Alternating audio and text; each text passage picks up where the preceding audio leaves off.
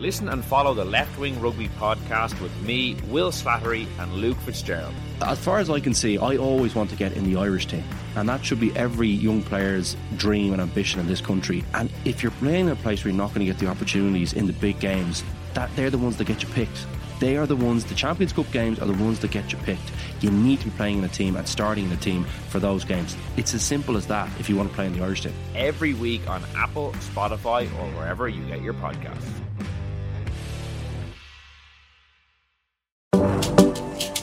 Laya Healthcare, looking after you always. Proud sponsors of Real Health with Carl Henry. Hello, welcome to Real Health with me, Carl Henry, in association with Laya Healthcare. This week we're dedicating a whole episode to female health. We're talking about hormones, fertility, why carbs are so important in a woman's diet, and the impact of over-exercising. Joining me today is nutritionist Dr. Michelle Hone. Michelle is the founder of the Fit Clinic and is an expert in women's health. Michelle, welcome to the show. How's it going? I'm good. Thanks so much for having me, Carl. I'm looking forward to this. People request certain topics all the time. When we call it an Instagram or the email account for the website, we get this request all the time for an episode like this. This is going to be very topical and very important. So let's get stuck in. I suppose the key question to start with, should women be treating their health and fitness differently to men? That's the crux of it. Let's start there. Yes, 100%. And I think this is where the kind of confusion and misinformation lies. So you'll know yourself very often with research, any of the health related research, any of the performance related research, it's all done in men. And the reason for that is because women are just a little bit unpredictable when it comes to their hormones and their menstrual cycle, because they fluctuate over the course of your cycle. So because they're very much excluded from research, that means that all of the research is done in men, and we just take what's been founded in men and extrapolate it and apply it to women. And that's where we're doing ourselves a disservice. So if you look at something like the fasting research or the low carbohydrate research, most of that research has been done in men. And there's actually a really good woman. She has a PhD in nutrition as well. Her name is Dr. Stacey Sims. Really good, you should follow her. And her quote is always, "Women are not small men." So what we mean by that is we're not just a shrunk down version of the male physiology. Our female physiology is completely different, and we need to really honor our hormones. And that's the kind of nuts and bolts of it. I've read her book. I have her book inside. It's really, really good. It's excellent. It's fascinating. So really talk to me about calorie deficits then. So again, most people, in terms of weight loss, they'll always look at calorie deficits. They'll use MyFitnessPal. It'll throw some stupid number at them. And that generally is, it doesn't really calculate properly what the amount of calories they need. Do women need to be careful about this? Yes, 100%. So with we have to be so careful when it comes to, again, like slashing calories. With men, it's fine. They'll lose weight. They'll see the results. With women, yes, you'll see the results very often, but we're sacrificing our hormones really. And our hormones are really sensitive to stress. And I suppose when we think about stress, we automatically just think about our psychological stressors. But what I always say to clients is our stressors are also a calorie deficit, fasting, time restricted feeding, not eating maybe food groups like your fats, your carbohydrates, over exercising, undersleeping. So our body sees all of these things as stressors. And what can very often happen is when we've too many of those stressors, our stress bucket is essentially too full, and it really knocks out our female hormones. So we're essentially telling our body it switches off our menstrual cycle, essentially in order to preserve energy for like basic survival, like basic kind of functions such as breathing and digestion. So it's not, our body sees it as almost like a secondary function. So that's why it's not overly a priority when we really do slash our calories. And do you see a lot of this with your clients in terms of hormonal issues from overexercising, undereating, undernourishing? Yes, 100%. If I could just take away everybody's like stress and everybody's like kind of drive to undereat and underfuel themselves and overexercise, like I would just sort everybody's problems out really. So 100%, I really, really do see it quite often. And talk to me about the knowledge that people have. It's obviously, in my own opinion, it would be a very under-knowledge area. People don't know enough about it. They don't know about how exercise or food can impact their hormones. And do you think that's the case? 100%. Yeah, I really, really do. And I don't know, like, I suppose without going down the complicated rabbit hole of being in a patriarchal society potentially, but I don't know if we're maybe not educated enough in school, or if it's maybe like periods and menstrual cycles very much a taboo subject. So I feel like, I suppose, even doing stuff like this, like doing these kind of podcasts and this kind of media, is really getting the word out there. And I suppose one thing to like bear in mind is that sometimes, like, or very often, our menstrual cycle or a period is considered our fifth vital sign. So our other four vital signs are our breathing rate, our heart rate, our temperature, and our blood pressure. So if you had a roaring high temperature, or if your heart rate was all over the place, you'd probably go to the emergency room, or you'd probably go to your GP and ask them what's going wrong, because that's essentially your body's way of telling you that there's something wrong. But when women have periods that are all over the place, maybe they're irregular, maybe they're absent altogether, or maybe they feel like they have really, really bad PMS, that is our body's way of telling you, okay, there's something wrong. So like the health of our period and the health of our cycle is almost like, I would call it like a barometer for our health. So it's a really good way of like gauging, okay, how am I doing in terms of my health? It's a real telltale sign. So if it's not there, or if it's irregular, or if you're getting really bad symptoms, it's really important to just stop and listen. Okay, and what are the consequences then? So say, for example, if your periods are irregular or if they stop altogether, chat me through the consequences of that. Because people, the Q&A that we do on Instagram, people ask me that all the time, and I tagged you a couple of times over the course of the last few weeks, because they're, as questions, they're coming in more and more, which is fascinating to see. Yeah, absolutely. So I suppose I suppose years ago, maybe we only really saw like having a normal menstrual cycle and having normal ovulation as like, this is what you need to get pregnant. But we know from the research that having a normal menstrual cycle is so important for bone health. So anyone who has struggled with hypothalamic amenorrhea. So what I mean by that is, probably easier to just call it HA from now on. So hypothalamic amenorrhea is essentially when your period's been absent for like more than 3 to 6 months. And having HA over a prolonged period of time can be really, really detrimental for our bone mineral density. And it can lead to like kind of consequences down the line, like osteoporosis when we're older. So that's just one example. And then also on top of that, our cardiovascular health, like our estrogen or progesterone, they're really important for like our heart health, our mental health as well. So if we don't have those fluctuations in our hormones, we're essentially like, our hormones are flatlining over the course of a month. And that's when you get like low mood and depression and anxiety. So these hormones have a protective effect against our mental health as well.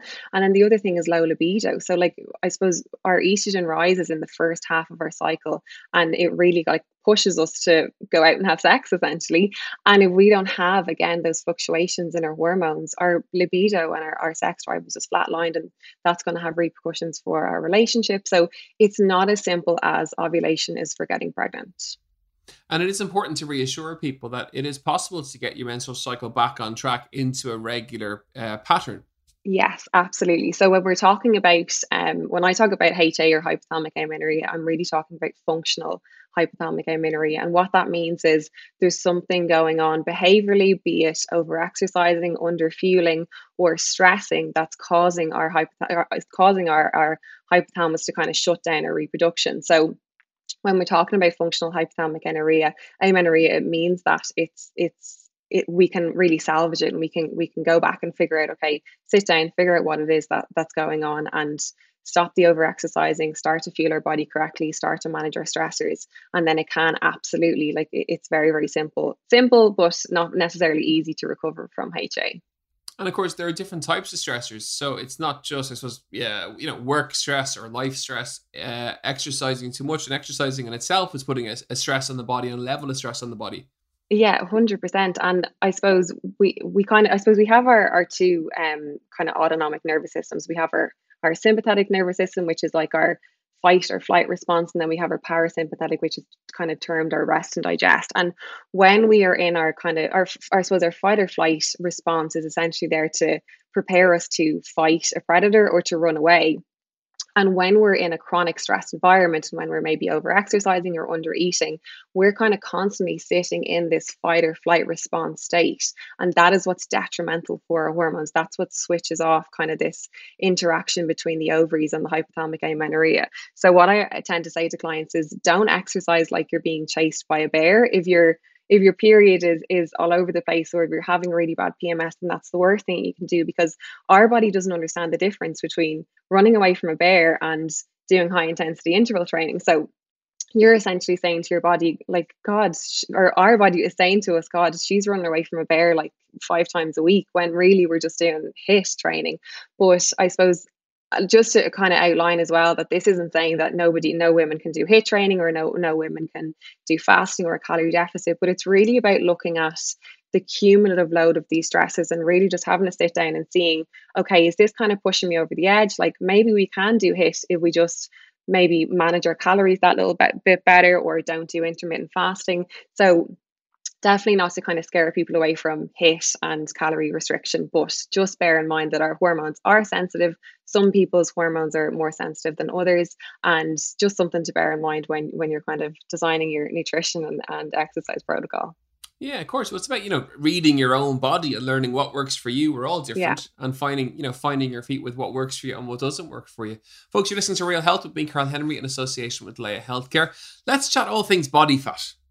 Very topical, very popular. If people want to lose body fat, do men and women lose body fat the same way? Is it more difficult for women? So I'd be fascinated about the answer on this one. Yeah. So just to start with, I suppose we distribute fat in different areas, and bear in mind, I suppose, men would have predominantly their predominant hormone would be testosterone, whereas ours would be estrogen and progesterone. So estrogen in itself is a fat storage hormone, unfortunately. And I suppose the reason for that is because, and the reason women will tend to hold on to fat a little bit more, just to distribute it in different ways, is to essentially prepare us for childbearing, to prepare us for pregnancy, for providing, I suppose, the nourishment to a baby, and also then to follow on with breastfeeding. We essentially need a higher body fat. In terms of do women lose it at the same rate as men? No, so unfortunately not. So with men, they would have a higher metabolic rate, so they burn through more calories in a given day. And there's a couple of reasons for this, and I suppose the main reason would be they have a higher lean body mass. So if you think about it, our muscles it's a metabolically active tissue. So it's constantly burning through calories. And women will find it, not only will they have less lean muscle mass naturally, but they'll find it harder to put that on. So if they follow a resistance training program similar to a man, inevitably a man is going to put on lean muscle mass tissue and increase his metabolic rate that bit faster. So that's definitely one way that I suppose men find it easier to lose weight. The other one as well is that men would have a consistent kind of calorie burn over the course of a given month, whereas we know that due to like hormonal fluctuations, women will find that they will burn more calories in the kind of like later phase of their cycle. So that's all, like, this is again, like, knowledge is power. It's really good to know this information. There's a reason that when you're kind of approaching that PMS phase, to coming kind of towards your menstrual cycle, you will burn more calories, and therefore you will tend to crave more food. So it's really important, again, that we honor our hormones, honor that hunger, and give our body what it needs. So it's not a case that we're giving in and we're binging, if that makes sense. Absolutely. It's sleep, very important. The crux that so much of our health is built on is becoming more and more trendy as we go on. But men and women, it's obviously it's incredibly important. But again, talk to me about the importance, particularly for women, around sleep. Women and sleep, yes. Again, it just comes back to our hormones. So with sleep, essentially what you're doing is you're lowering your cortisol. And again, if our cortisol is elevated, it's essentially going to wreak havoc with our brain output of our hormones. So sleep is so important to have intact. The other thing is sleep is obviously going to regulate our leptin and our ghrelin, which is our satiety and our hunger hormones. So you will find that after a bad night's sleep, you're inevitably going to be reaching for like those kind of high sugar foods, high carb foods, and caffeine, unfortunately. And it kind of, like, I suppose, when I would always try and get clients to kind of follow a more like moderate carbohydrate diet that would be very much like lower GI. And the reason for that is if we follow like a lower GI, so a slower releasing carbohydrate foods, it means that we don't kind of send ourselves on this like high sugar, low sugar cascade, like roller coaster over the course of the day. So what goes up must go down. So if we start the morning with a really like high carbohydrate or high sugar breakfast, inevitably what's going to happen is our blood sugar is going to drop, and then when it drops, we're tired, we're hangry, and inevitably we're going to reach for more sugary foods. And it kind of sends us on this kind of, as I said, this sugar sugar craving roller coaster. So that's something to bear in mind as well. Great, great advice, great content. In terms of fertility, then let's take the conversation there. For a lot of people, they will think it's just folic acid. That they think fertility and they think folic acid. It's a whole lot more than that. Yes, absolutely. So there is so much that you can do in terms of health when it comes to, I suppose, that kind of window before you try for a baby. So when it comes to women, we have this window, maybe like it's in and around, we think it's 3 to 4 months, where it's a window of opportunity to really optimize the health of the egg. It goes through this maturation process before we ovulate, before it's released. And we have this really good window where we can really optimize the health of the egg. And the same with sperm. So that's in and around a 2 to 3 month window. And nutrition, exercise, and supplementation can have a really, really significant positive effect. The other thing would be, I suppose, in terms of nutrition, like if there was, I'm always asked, like, what is the ideal diet to follow for fertility? And I suppose if there was one diet, we don't necessarily know. There is some research behind a Mediterranean diet. That would definitely be the best protocol to follow. So that's the foods that we know are good for us. So our fruit, our veg, our whole grains, our lean meats, our fish, our little bit of dairy, and our egg. So all of those really, really good, high fiber, high nutrient foods. The other thing would be, I would be more inclined to take a prenatal with a kind of that is combined with your not just your folic acid, so combined with your other B vitamins, your iodine. They're all really, really important for preconception as well. Again, like I suppose coming back to your exercise, just not exercising like you're being chased by a bear. So we want to tell our body like this is a safe environment to bring a baby into. So if you're killing on the treadmill and doing loads of high intensity interval training and slashing your calories, it's essentially like telling your body this is not a healthy environment to bring a baby into. So that's something to bear in mind as well. And of course, we know managing our stressors. So I suppose it's not always easy to completely reduce our stress, but finding stress reduction strategies, what works for you. So everybody's going to be different. So for me personally, it's journaling. I love journaling in the morning, journaling in the evening. I'm not a meditation person, but I know some people that absolutely swear by it. Going for a walk, meeting a friend, like really scheduling like self-care practices for yourself. So I would say to clients, schedule your self-care like you would a dental appointment. Like have it in your diary so that, because inevitably things are going to get in the way. It's not easy to schedule those kind of things. So have it in your diary like you would a dental appointment, and really just give yourself that time to relax. Chat to me about the importance of carbs in a diet. So again, everyone, and we see it with our own clients, obviously it's not something that we do, but we see it a lot, which is they reduce carbohydrates. It'll be keto, it'll be intermittent fat, whatever it may be. But one of the key things that will get dropped will be carbs. We need carbs in our diet. They're really important. We bang on about it every year in the podcast, and professionally, absolutely, we talk about it all the time. Really important for female health too. Absolutely, yeah. So carbs will essentially bring down our cortisol level. So when we are like fasting or when we haven't eaten carbs, especially in the morning, our cortisol and our adrenaline, which are like our stress hormones, are elevated. And what can bring those hormones down essentially is carbohydrates. The other thing is that carbohydrates are really important for our thyroid function. So we know the thyroid function is really, really closely related to our fertility as well.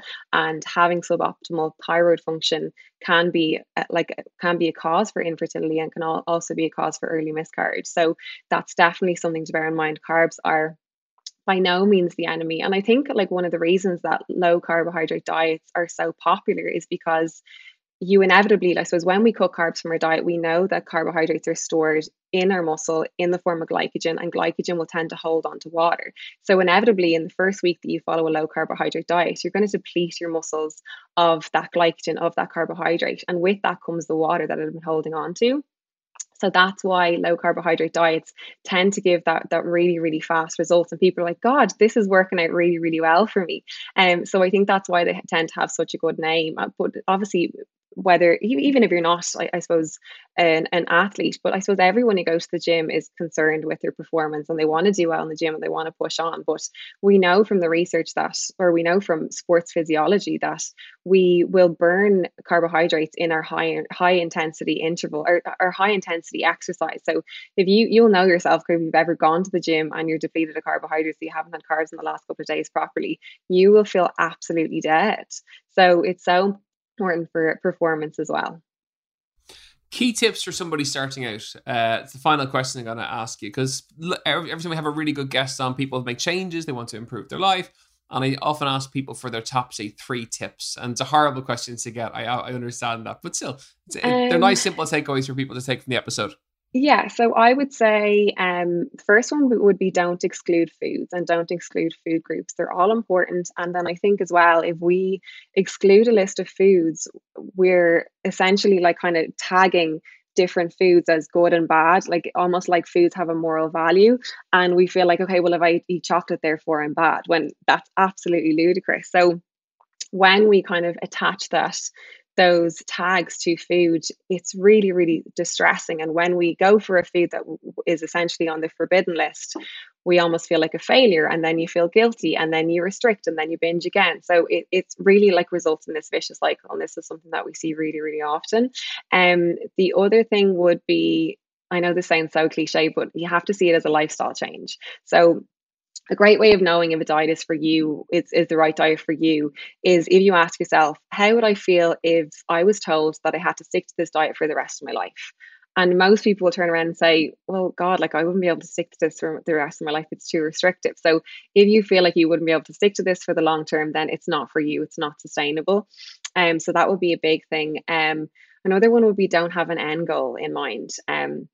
Again, this kind of ties into seeing it as a lifestyle change. So when we have an end goal in mind, we almost like are ramped up by willpower and by motivation. But motivation and willpower are fleeting resources. They're never going to be around full time. So it has to be very much, I suppose, behavioral change and very small habits as we go along. And again, that kind of brings me on to the next one, which is small changes. So even if you could just change 1 to 2 habits a week, if you do that over the course of 12 weeks, you've changed so much over the course of 12 weeks. So start small and see it as a lifestyle change would be my advice. Great content and great tips. If people want to find you on Instagram or online, where can they find you? So it's the Fit Clinic on Instagram or thefitclinic.ie, as is our website. Fantastic. Michelle, thank you so much for joining us today. We really appreciate it, folks. That's it for another episode of Real Health with me, Karl Henry, in association with Leia Healthcare. You know where we are, at Karl Henry PT on Instagram and realhealth@independent.ie. We really hope you enjoyed today's episode. We'll see you very soon. Slán go fóill.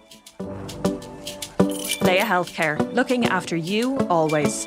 Proud sponsors of Real Health with Karl Henry.